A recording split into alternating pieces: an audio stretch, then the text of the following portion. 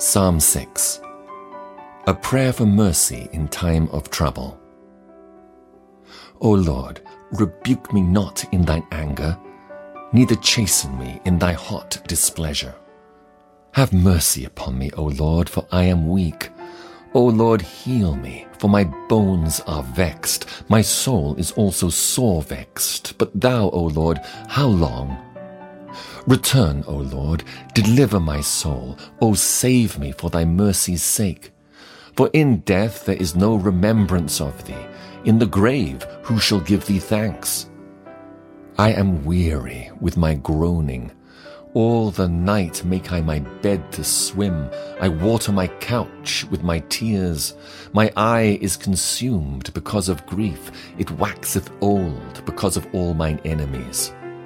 Depart from me, all ye workers of iniquity. For the Lord hath heard the voice of my weeping. The Lord hath heard my supplication. The Lord will receive my prayer.